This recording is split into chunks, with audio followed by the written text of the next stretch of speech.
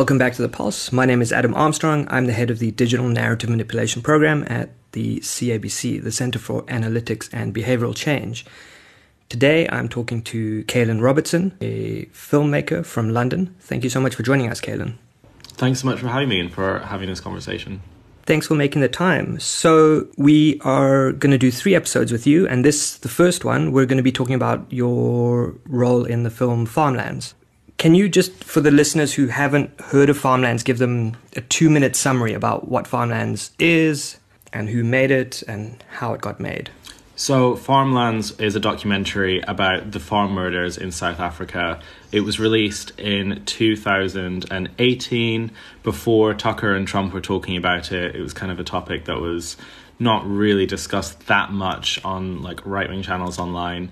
It was huge. It got millions of views on YouTube, the most viewed video about the farm murders to date, and about 20 million views on Facebook, accounting for, I think, a few particular clips of it accounted for the highest viewed videos on Lauren Southern's channel. She's a far-right filmmaker based in North America. And it led to a huge amount of conversation on the right about the farm murders, about the motivations behind it. And it sort of became the focal sort of starting point of that that conversation, that catalyst for South Africa entering like the far right vocabulary. So when you say South Africa's entered the far right vocabulary, what do you mean by that? So pre-2018, I worked as a director for someone called Tommy Robinson, who was sort of one of the biggest far-right online figures in the UK. And I had obviously operated a lot in that kind of online ecosystem, crossing over with Alex Jones in North America as well. And there were a lot of talking points that were very, very common. And it was like free speech, internet censorship, Islam taking over Europe, terrorism and immigration. It was sort of like 5 big points. South Africa was never really something that was ever mentioned. It wasn't really something that anyone on the online far right ever really talked about in like a big way, or even like right-wing media.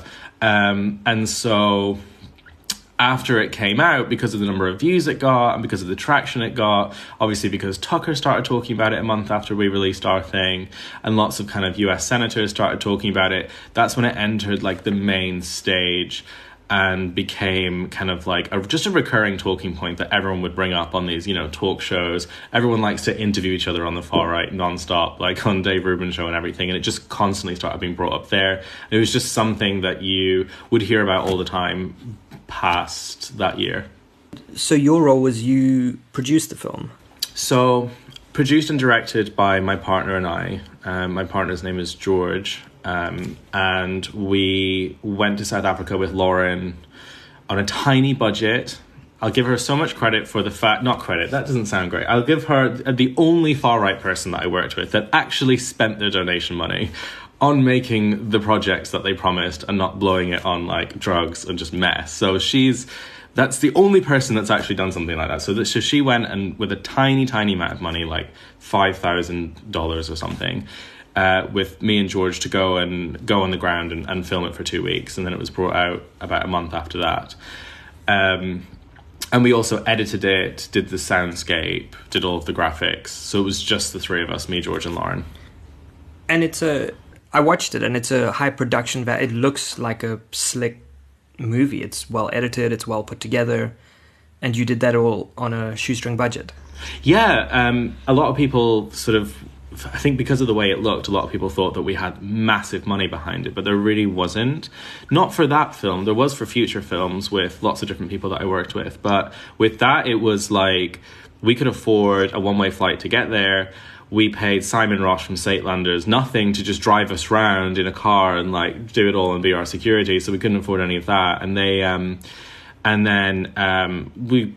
I think we took like £1,000 each or something to edit it a month. I mean, it was tiny amounts of money, just like costs.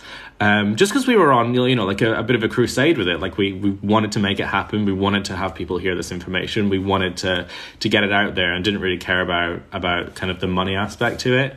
which I think surprised a lot of people because the sort of online right at the time was very it still is. It's all sort of grifters and people desperate just to make a buck, and they don't really do anything of it. These sort of fake journalists, Tim Pool, Andy No types, and everyone was just really surprised that like a really high production value film just got made from nothing. But it sort of seemed to come out of nowhere for a lot of people. It was also the first documentary in that internet circle, like that kind of Mike Cernovich, InfoWars media sphere had never really made like legitimate looking documentaries before Farmlands came out. So I think that's how it had such huge impact as well. Like no one had seen, that format done.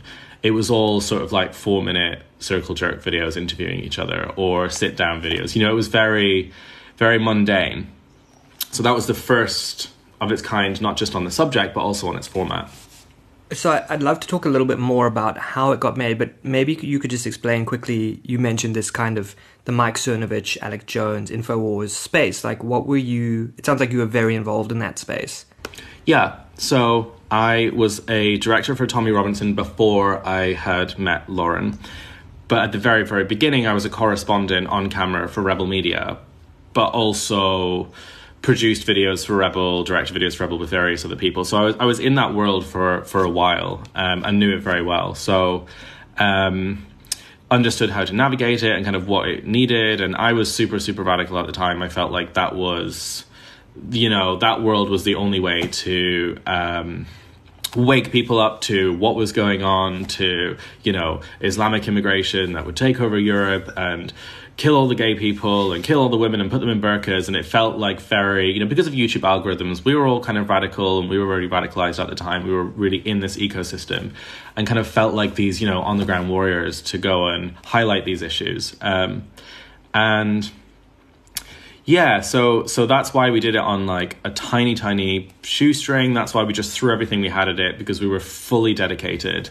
That's why we called up Simon and called up these people, because we were like, look, we can't afford security. We can't afford to do it like mainstream media do it, or the grift right do it, where they'll just turn up and stay in 5-star hotels and get, the finest whatever. We just want people to see it. So, so it was only filmed in like 10 days. It was a very, very, very short project. Like literally landed in Johannesburg, got a flight to Bloemfontein.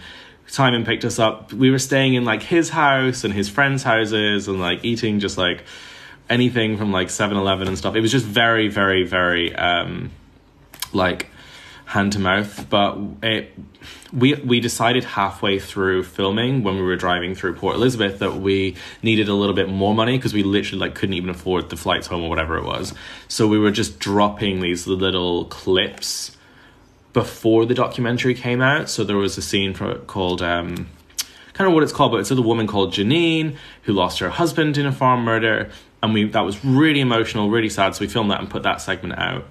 And that kind of had a link to donations at the end. And then people would then donate to sort of try and get it finished. And that kind of got the project rolling to get it done. And that was something that hadn't really been done before as well. Like crowdfunding for a big thing and then putting out snippets as you were making it. And that was kind of like something that became very successful that lots of other people started to do online.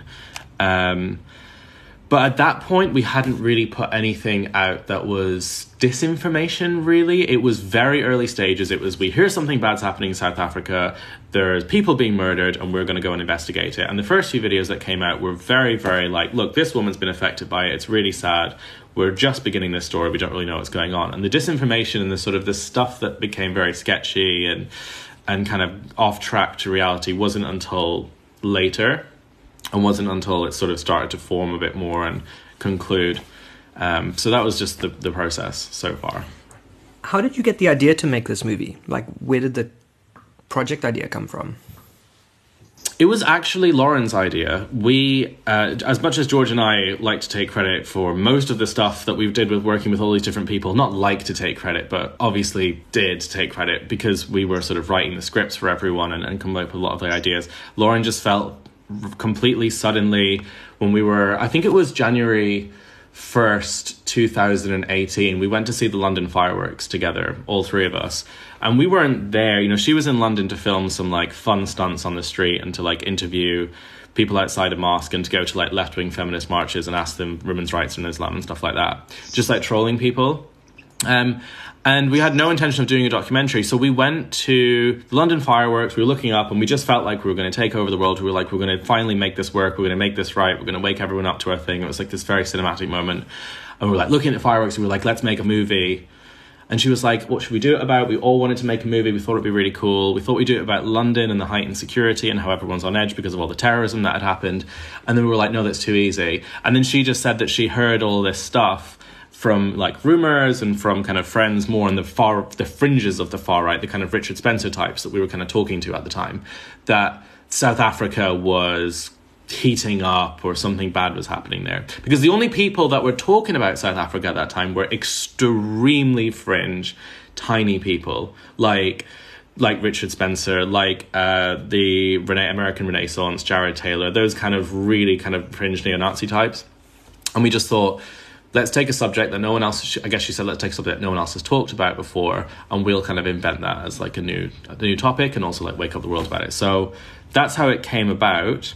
I guess it was the idea that we wanted to be the first, and we went and filmed it literally 5 days later. Like we booked flights the next morning, January 2nd. So it was so last minute and so unplanned. And you didn't have budget to finish it when you started it? We didn't have the budget to edit it. We didn't really have like the budget to even get home, really. We didn't have the budget to... We didn't even have the computing power to edit it. Like we didn't even know how we were going to hide, because we had like MacBook Airs like that wouldn't hold a project file that was 50 minutes long with like terabytes of footage. So we had no idea how we were going to do that. But Lauren was very like... I mean, we were very like, we'll just make it work. We'll just go out and just throw ourselves into something, and we have the truth on our side, and that's all that we need. Again, we were on like a crusade, so we were like, we'll just make it work and like trust the plan, whatever. And I guess that's what ended up happening. So yeah, it's amazing listening to you. It's like I can hear how like brave you were and how committed you were to getting this project done. As much as it was something that was, I would say, damaging to society and something that I can't sit back and say that I'm proud of now and any of those things, at the time, as someone who was fully involved with it and fully believed in it, it felt like a heroic thing. It felt like everyone else was grifting, everyone else was spending their money on fine dining and 5-star hotels and all of this stuff, and we were like out there on the ground making it happen on a shoestring, and also doing something that no one had done before, starting a conversation about something that hadn't been mainstream, and making a movie. Like it was just very, very new. Whereas now there's documentaries on the right, going out all the time because of that, I guess, because it was sort of very, very successful. Yeah. For the listeners who haven't seen it, can you maybe just summarize the plot or explain the kind of the information that you were trying to convey at the time that you made the film? What did you want people to take from that movie?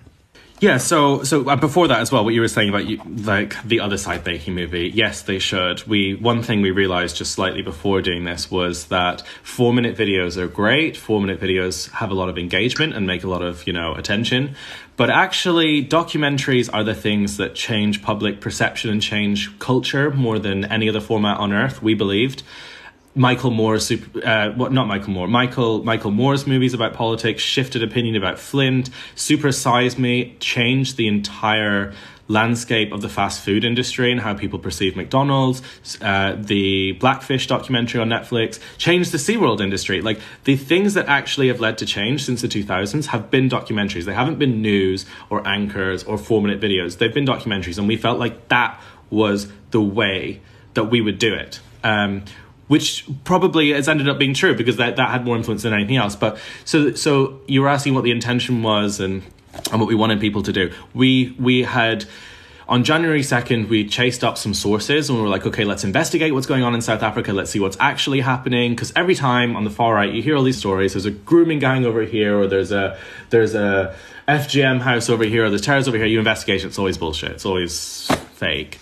And it's usually because supply doesn't meet demand for the right. A lot of the time they really, really, really want terrorism. They really want all of this to exist, and it's really blown out.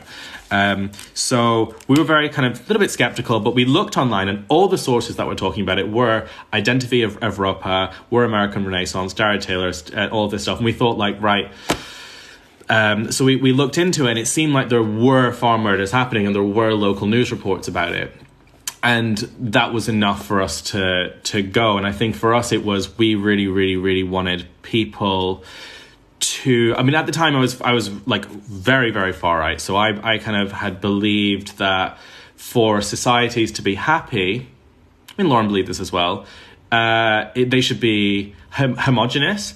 Whatever race they are, they should be homogenous. For India to be happy, it needs to be predominantly Indians. For South Africa to be happy, it needs to be predominantly Africans. And for Britain to be predominantly white British. So we felt like the angle would be, we could show America and Europe what their countries would be like if they were not homogenous, if maybe black people were the majority or non-white people were the majority, the corruption that would go along with that, the fighting that would go along with that, the murder, the targets against white people. Also, that was kind of the main thing, but also that the media were corrupt because they weren't talking about this horrible crimes that were happening against all of these people. And it just proves us right all along that the left-wing media are anti-white and they're covering this up. And by showing that they're covering it up and by showing that it's happening, you will sort of dismantle them and we'll show them up. So those are kind of the 2 points. And those are the main things that we focused on throughout. And obviously, if you watch it over and over, you can see that the recurring themes really are about how the media aren't talking about it, how the world doesn't care about these people. There's a scene where we go to a white squatter camp with children who have no money and they've been let down by the leaders and they're not allowed to go to asylum centers or they're not allowed to go to anywhere that offers them support because they're white, and it's all about putting black people first. And it's to give the viewer this sense of unease that, like, if you're the minority in your country, this is how you're going to be treated. And it's kind of not too explicit because that would be too on the nose. It would probably be banned. It would bang us all as sort of really, really far right. But I feel like that was underneath everything, that was kind of one of the things that was really pulling it all together, that we kind of wanted the world to wake up to. And it wasn't so much a sinister thing at the time, because this is what we genuinely believed and we genuinely wanted people to know. We thought that the world should be a happy place without fighting and murder. And for that to exist, it needs to be these scenarios and these examples, even if we have to pull and tug at the truth, need to be known. So I would say those are the main themes. What I find so interesting is talking to people who are on the right or who were on the right is how their kind of values and their mission is often quite similar to people who would describe themselves as left, where they're, like you say, you were trying to reduce murder, you're trying to make the world a happier place. But then you're also kind of saying we were fudging the truth a little bit while we were doing that. Yeah, so I would say that people on the far left, the very far extreme fringes, would probably pull and tug at the truth in similar ways to suit their agenda. They would. So, for example, in this country, we have an anti-Semitism crisis within the Labour Party that's now finally being fixed, where huge numbers of Jewish people left the Labour Party, which is our left-wing party in Britain, because there was rampant anti-Jewish and really, really nasty anti-Israeli content. That was being freely shared by like members of parliament, and very far left fringe people in that party and also activists called them liars and twisted the truth about it. They said that the Jews who left, who spoke out about it, were like just shilling for Israel, all this horrible stuff. So I feel like the far left and the far right are two sides to the same coin in the way that they both sort of behave like that. Although I would say now, given what happened with Christchurch, given what happened with the terrorism attacks towards the end of 2019 that led to me leaving, the far right's now a greater threat, and it's something that should be combated with more vigour and more seriously. But it was something that was kind of expected, I feel like, and it was something that was very, if you're on a crusade, and if you're on a crusade with Lauren, and you feel like you need to save the world, and you feel like you're doing the right thing, there was a concept of by any means necessary. If we have to pull something and if we have to tug something, that's collateral. That's something that you have to do to wake the world up and to bring people over to your side, which at the time we felt was a side of truth. It was a side of love. It was protecting gay people from Islam. It was protecting women from Islam. It was protecting white people from discrimination if they become a minority. It was all of these things that we felt like were coming from a place of love, but looking back, were very, if implemented in the real world, would be very, very hateful, very, very destructive, would lead to violence. We had questions and those were the wrong answers. And I feel like this is what a huge number of people online who become radicalized end up feeling, is they have these questions which are quite legitimate at the beginning that the media might not really address, but they end up with totally the wrong answers. And that's where Farmlands went down, and that's where that direction went. So I want to get a bit more into kind of how you feel about the movie now and those things. But before we do that, could I ask a little bit about the kind of the position of South Africa in the global imagining? So I think about European far-right people and people based in the US who are on the far right, and how South Africa, we seem to be this kind of test case and used often as an example for what happens if white people are a minority. Yeah, it's really interesting because because obviously the online right, whether that's Tim Pool, all the way up to Richard Spencer, to everyone in between, the conspiracy theorists, it's all part of the same sort of block. And I've worked with every single one of these people, and their views basically are the same thing. And they're far more right behind the scenes as they are on camera or openly. So on camera, a lot of people might say, the more moderate alt-light types might say, and love to bring up South Africa because they say it's a problem with the media. It's a problem with the media. The media aren't talking about it. The media are racist. The media don't want to talk about it because it makes black people look bad. They don't even go as far as to say that it's because they're anti-white, because even that's quite fringe. And then if you go to the further right, this is what's going to happen if you become a minority in your country. But it's always using South Africa as sort of a petri dish example of where our countries are headed. It's very similar actually to how Sweden is used in the British far right and the American far right back in the same sort of time period. So back in 2016, there was lots of terror attacks that were happening in Malmo. There were these grenade attacks. There was sort of lots of terrorist attacks happening in the Netherlands. And it was very, very strange. And Britain on the far right always used to say, we always used to say at Rebel, don't fall as Sweden has fallen. Britain's nearly going to fall, but Sweden is gone. Sweden is over. Sweden is finished. Everything you know about Sweden is done. Don't let us become like them. America would then look to Britain online far right as don't fall like Britain has fallen. Britain has become a Sharia country. Britain has had London Bridge, Westminster Bridge, Manchester Arena attacking, London Bridge. It's had all of these terror attacks. Women are forced to wear hijabs all the time. Free speech doesn't exist. You get arrested if you have a butter knife. And it's using these kind of countries as these scapegoats to say, don't fall as they have fallen. And South Africa entered the main stage of that in 2018, I assume because of this film, and blew the whole Britain narrative. It became the next Sweden, I would say, where it was like the worst case scenario. It's not just a couple of grenade attacks. It's not just a couple of this. It's this genocide against white people because of the colour of their skin, because they're minority, and because societies can only be happy and fair and successful and democratic if white people are the ones making the decisions in government at the top and they're the majority. If the roles are reversed and the whip is reversed, then, and it goes back to like the 1960 speech by like Enoch Powell, in 40 years, the black man will have the whip over the white man. And it's this fear of you understand. So that's why South Africa became the main sort of center stage for 2018. And mix that with all the rhetoric about Sweden that had happened, but also the production value with farmlands gave it such legitimacy, that argument such legitimacy, that it was safe to talk about. It's not Jared Taylor, it's not Tommy Robinson. It looks like something you'd see on ABC News. So it was very, very, very effective, which is why it ended up on Tucker, which is why it ended up on so many different channels and ended up with the president tweeting about it, because it was acceptable. It was also so much more extreme. Sweden on steroids, Britain and Sharia on steroids. It was, people in their homes watching TV, and then suddenly a bunch of black people come in and just shoot the house up and everyone gets killed. And it's like so visual. Yeah, that's why it became such an effective, huge part of the ecosystem. Not so much now, we're in 2020. People have changed, it's all about Trump, blah, blah, blah, blah. But at the time, it had such a huge impact. There was so much more energy. Saitlanders were dead when we went to South Africa. They were probably very big in the country, but in terms of America, they didn't know who the Saitlanders were. Britain didn't know who the Saitlanders were. None of the online knew who any of these people were. AfriForum was very, very, very fringe, except from when Louis Theroux went and talked to them 100 years ago.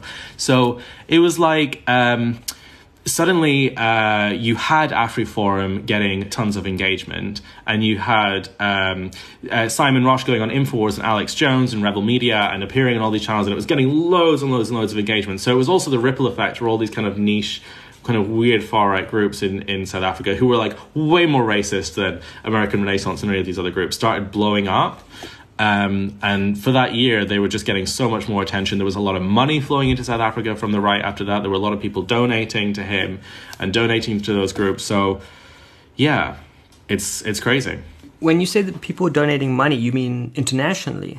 Yeah, so I remember Alex Jones had him on a show a few times, and I was really good friends with Alex, and Alex would say that he could see in the background things were going across to him. So Simon received tons of money from going on the US audiences. Simon always used to tell us, when we were in his car, when we were there, he was like, there's no money, no one can afford anything, no one can afford to donate. That's why we're so excited that you're here, Lauren, from North America, not because you're here to tell the truth, and this is not something he said, this is what I know he meant, but because it meant cash, and it meant that we could, make more money. I mean, that's how it is. I mean, when I was working with Tommy in the UK, we didn't really make much money when we started. He wasn't very well known. He only blew up after we started making high production videos with him, but the average donation was about £4 or £5 from Britain. But when we went on InfoWars, when we went on Rebel, when we went in the US, it went to like £15, £16. So it was like so much more per head. So that was really, it would have been the same thing for Statelanders. It would have been the same for those people. And there was like thousands of comments as well on the video of people being like, how do I donate to this group? How do I donate to help this? How do I donate to your guide? So there was a big rush at the time. And looking back on the movie and that whole process, how do you feel about it now? It's difficult because the stories of Janine and of the victims of this and of Louis, who lost all of his stuff on the farm because of genuine government corruption, the families who live in fear, are totally real. Those aren't manipulated in any way except for a little bit of sad music over the top. And those people have been completely broken by it. By living in a country with a higher crime rate than maybe Britain or other countries that have rates of poverty that are higher, that where these issues just exist. And it's really really sad, because I still believe that what happened to them is terrible, but what happens to almost everyone in South Africa is terrible of every race, because it's becoming, because of the poverty and because of the corruption in the government that's always existed. The South African government before the ANC was run by like apartheid and all these people. So it's always had problems from the top down. And it's something that is quite hard to grapple with. But obviously the thing that makes me feel unproud of it, and the thing that makes me sort of sad to think about it and not be able to like smile when I think of it, is obviously talking about the genocide at the end. That's a lie. Saying that there was a white genocide coming in South Africa is something that all three of us knew wasn't true. But we said to appease the right, because you have to tick all the boxes. And it's just like, it really blows the whole thing apart. And to sort of use the tactics that were involved to sort of place it as a black against white issue is disingenuous. At the beginning, the history section focuses on a very, very, very niche story where a black trader like fights off and murders and betrays a group of white traders, and talks about that more disparagingly than the entire apartheid system. So there are so many parts of it that are disingenuous, and so many parts that are one-sided, far more than any kind of left-wing media, bias that has ever existed, that make it impossible to be proud of. But it's just very hard, because me saying that, if any right-winger hears me say that, they'll say, well, those people lost everything and she had her husband shot. And it's like, you can't have a rational conversation anymore about any of this, because the right just says, you're denying that white people are being killed and you're a horrible person. And then it's impossible to get through to these people. And it's because everything's become so much more polarized. But yeah, it's a shame, because it has had a huge, huge, huge impact in South Africa. I feel like it hasn't changed public opinion, but it has confirmed bias that has existed forever in a massive way. I mean, my friend Liz, who features in the documentary, who I still speak to, who I knew years before we filmed it, said she gets stopped in a shopping mall weekly by white South Africans saying, are you from farmlands? Oh my God, like, I can't believe you're here. Like, what was it like to film it? So, and it got like 400,000, I can't remember how many views it got on YouTube, but a significant number of YouTube specifically from South Africa. Like basically every white person in South Africa, I think, if you calculate the number.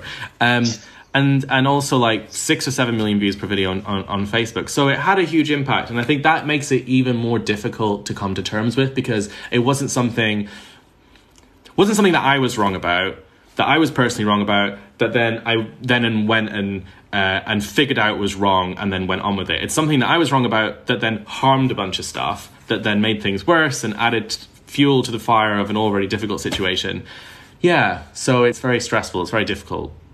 it sounds like you knew while you were making it, like you mentioned this thing. So the film, just quickly for the listeners, I'll summarize. The film starts with a history of white settlers arriving in South Africa, and then, as you mentioned, does quite a one-sided summary of white experiences in South Africa around black people attacking them, and then apartheid, and then cuts to the new South Africa and the new dispensation. And then you have a whole series of these clips of people who have really tragic stories of their family members being shot and they've lost everything, and people who've gone bankrupt and their farms have collapsed and all of that. And then you kind of end with this thing that there is a white genocide coming. And it sounds like what you're saying is that even while you were making that ending scene, that really emotive ending scene, you kind of knew that wasn't true. Yeah. The one thing that the far right and also the sort of the middle ground right would talk about before this became a centre stage issue was always the genocide thing. It was always this very obscure fake professor, I don't know who the hell it was, who designed this scale of what a genocide really was, and it was this stage and this stage and this stage, and South Africa was stage 7. And I had done lots of research when I was editing South Africa, editing the documentary, and found that had actually been disproven, and that him linking it to South Africa was totally disingenuous, and actually the farm murders were on the decline in terms of actual tangible numbers.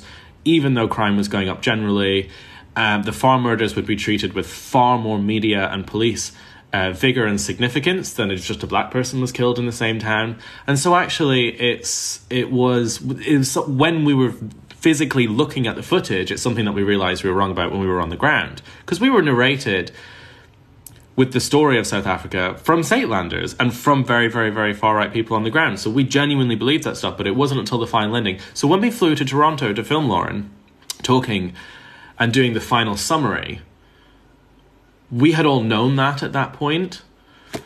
And it was kind of like a bit of a cowardly thing. I guess it was to appease the right or to continue this kind of crusade of saying like, no, it maybe really, really, really could be, maybe to be climactic. It was something that we kind of thought about. And I feel bad for putting it in. And it really was the nail in the coffin for that documentary, because it had the potential to do something good. It had the potential to look at this and say, terrible things are happening to lots of people, and it's because of elite corruption, and it's because of poverty, and it's because of a society that might have cracks and be breaking down, which is legitimate, and it could have gone in that direction and still been successful, but it just steered off to the right. Like, so much content that we made, that so much content and so many of the people we worked with ended up doing, and it was just a shame, because it really cemented the idea that it was not a great thing. And it's really hard, because me saying that, I'll be throwing the criticisms of, well, you're just a grifter, and you're probably being paid 100 million rand for this interview, and you're denying this all horrible stuff. And it's like, no, multiple things can be true at once. Terrible things happen to people, that can be true. But the summary at the end can be totally untrue, and there can be manipulative sides to it all. And it's just very, very, very frustrating. And I wish the people watching it wouldn't be I don't know, I wish they hadn't watched it. I mean, I moved to a village in the middle of nowhere in 2019, and there was neighbours who were South African who had met me, and I'd invited one round to look at a yard sale that I was doing. He saw the Farmlands DVD. This was 6 months ago.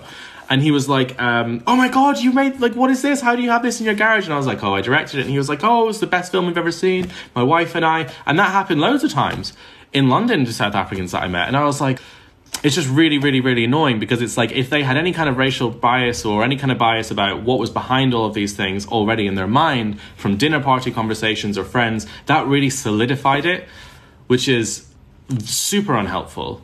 Very frustrating. It must be quite a thing to sit with that, to know that you've made this film that's done really well, and to look back and go, I don't know if I agree with how I made that film. For so long, I felt that Lauren would leave the far right like I did. Behind the scenes, in a lot of ways, she went through the same de-radicalization process that I did when we were traveling through Turkey and through South Africa. Not through South Africa, sorry, through Turkey and Morocco. And we realized that a lot of the people that we were demonizing turned out to be like completely normal refugees, women and children. And so we went through that de-radicalization process, and we were wrong about so many things. She was treated rudely and like aggressively by like, you know, right-wing men like Gavin McGuinness and things like that. And she was like, wow, men, you know, these white heads of the movement turn out to be was wrong about that. And so she kind of went through that process as well. And I kind of held on to the idea that she would go and make another one, or go and talk about it and talk directly to the people that were radicalized and solidified with it and say, look, it was something that I made at a time where we were on this crusade and the answers weren't the right answers. But it's okay that you have those questions and the answers are out there. They're just not as black and white and clean and boring and simple as we gave you. They are actually much more complicated and much more complex and with much more dynamics. And if you look out there, and we can research it. And I kind of felt like that would happen, but it doesn't seem to have happened. So I was kind of holding on to that. And now that I'm doing other work that is on the left and work that is undoing a lot of the stuff I've done by making content for, you know, genuinely good, from a genuinely good perspective, I feel like I'm undoing some of that damage and actively like making things better. So it sits with me more easily because I feel like I'm actively, you know, spending my time undoing it. And talking about it now helps, because I'm not some presenter from ABC News saying, you know, oh, this is wrong because I'm left wing and I don't agree with Lauren because she's right wing. I'm the person that directed it, and if I say that some of it was disingenuous, surely that means something. And I think if anyone's listening to this who have watched it and who are solidified by it, that would probably convince them more than any other figure criticizing it from any other perspective. You know, they can't say, well, you're just an elite, you know, you're just a lefty, you know. It's like, you made it. So, yeah, hopefully that will help. Thank you so much. So we have been chatting with Caelan Robertson today. He was still is a film producer, documentary filmmaker who made Farmlands, a very well publicized and watched movie about the white genocide, and has in some ways changed his views on a lot of those issues. Thank you so much for joining us today, Caelan, and we will be chatting again next week. Thanks so much for having me.